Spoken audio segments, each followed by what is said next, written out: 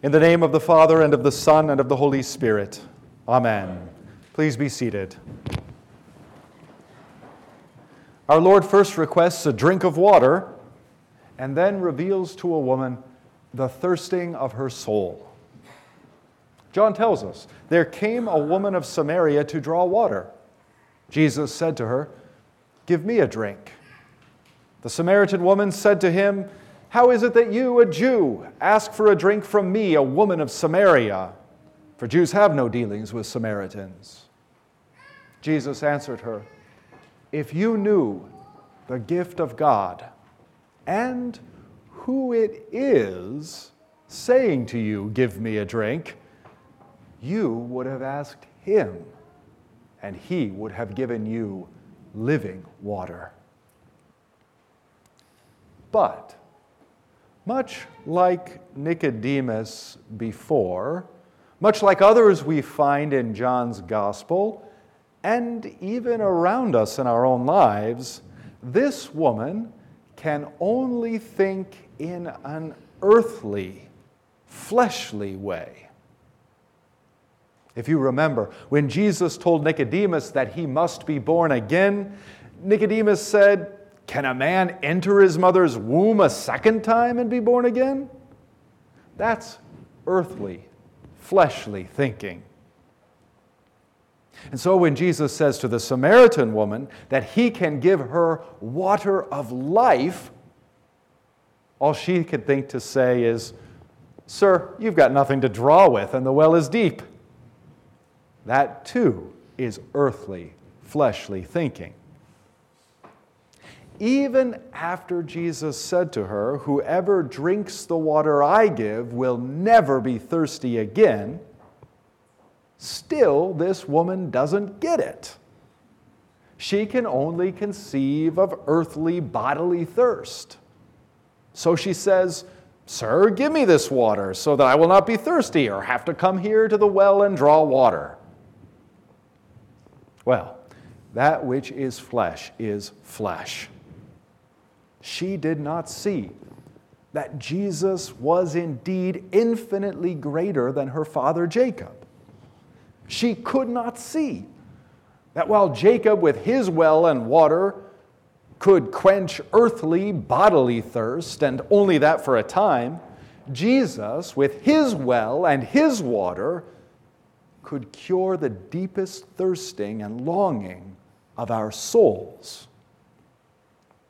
She could not see that Jesus himself is a spring of water welling up to eternal life.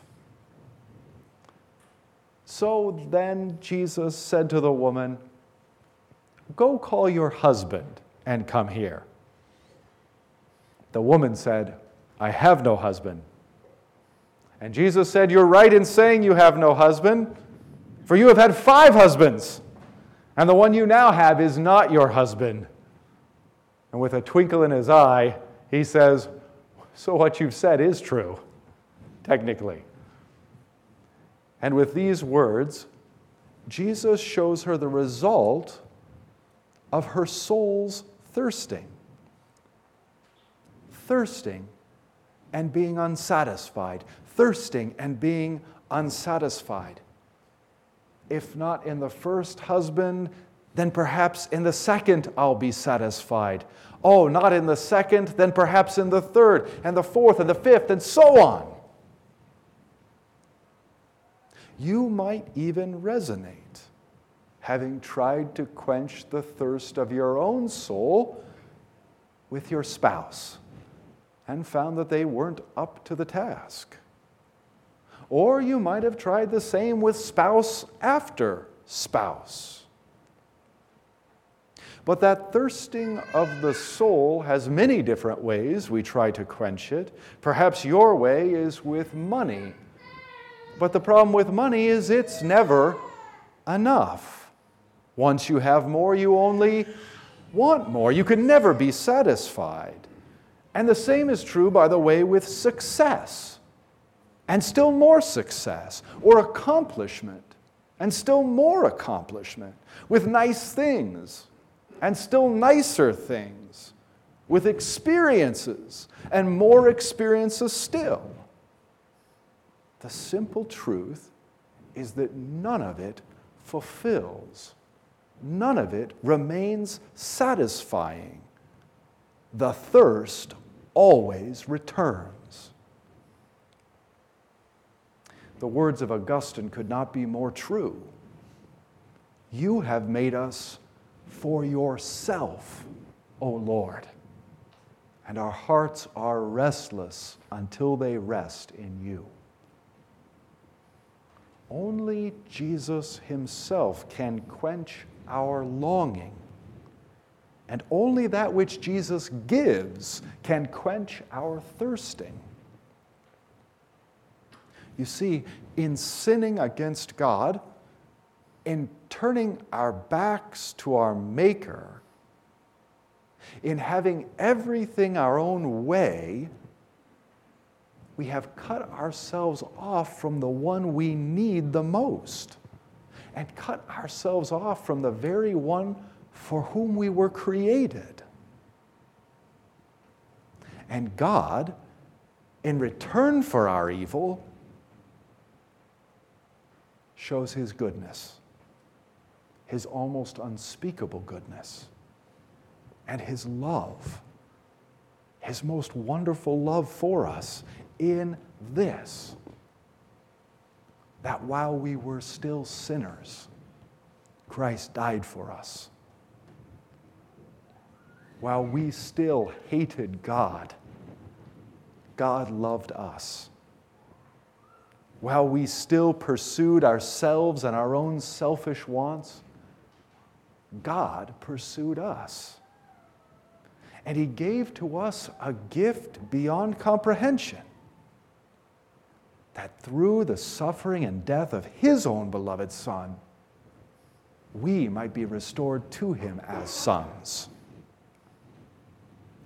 All our betrayals of God, all the sinful thirsting of our souls, all the sinful ways in which we've tried to quench that thirst, were all laid on Jesus. So much so that when he was on the cross, he even said, I thirst. Out of deepest love for us, Christ, who knew no thirst, bore our thirst. And Christ, who knew no sin, became sin for us, so that we might become the righteousness of God, so that we might have our thirst quenched in him, both now and for all eternity. And this is what faith clings to.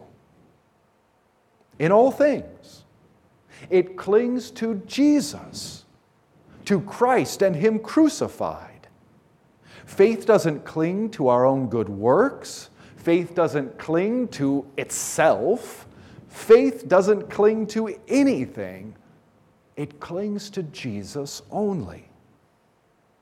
So St. Paul writes in our epistle, therefore, since we have been justified by faith, we have peace with God through our Lord Jesus Christ. Through him, we have also obtained access by faith into this grace in which we stand, and we rejoice in the hope of the glory of God. But listen to what Paul says next. More than that, we rejoice in our sufferings. More than that, we rejoice in our sufferings. And Paul goes on to say, knowing that suffering produces endurance, and endurance, character, and character, hope. And hope does not put us to shame, because God's love has been poured into our hearts through the Holy Spirit, who has been given to us. God's love has been poured into our hearts. And indeed, it is continually poured into our hearts. God's love was poured into your heart at your baptism, when He claimed you as His own forever. God's love is poured into your heart every time you hear His fatherly word. God's love is poured into your heart every time the blood of Jesus is poured into your lips. And so even now, God quenches the restlessness of our souls with nothing less than the Holy Spirit Himself being given to us. And all this, as Paul says, so that we might rejoice in sufferings, because we know that our God and Father is working His goodness both in us and through us. This is a deep and profound mystery of our God. First, He loves us enough to die for us. And second, He loves us so much, He conforms us into His image so that we would die for others. He calls us not only to receive the benefits of Christ's suffering, but also to suffer with Christ. And so in due time also to share in His glory and in all Christian hope fulfilled. It's not enough for us to be redeemed by Christ. God would so honor us that we become little Christs. And that's why even in the midst of suffering or pandemic or grief, we may nonetheless rejoice. Because in our crosses, we recognize His cross. In our suffering, His suffering. In our death, His death. And also the hope to come in His resurrection, our resurrection. From the spear-pierced side of Christ the crucified flows the water of eternal life. We drink, and we find that not only does He quench our deepest thirsting, but that He is also that of which the prophets foretold. He is the new temple from which the streams of living water flow. And so therefore, even now, we worship the everlasting Father, not on Gerizim, as the Samaritan woman thought, nor in Jerusalem, as the Jews thought, but wherever Jesus is, there is the new temple of our God. Wherever Jesus is, we worship in spirit and in truth, for He is the truth, and He has poured out upon us and in us His Holy Spirit, so that we might have hope and even rejoicing in times such as these. In the name of the Father, and of the Son, and of the Holy Spirit. Amen. Please rise and confess.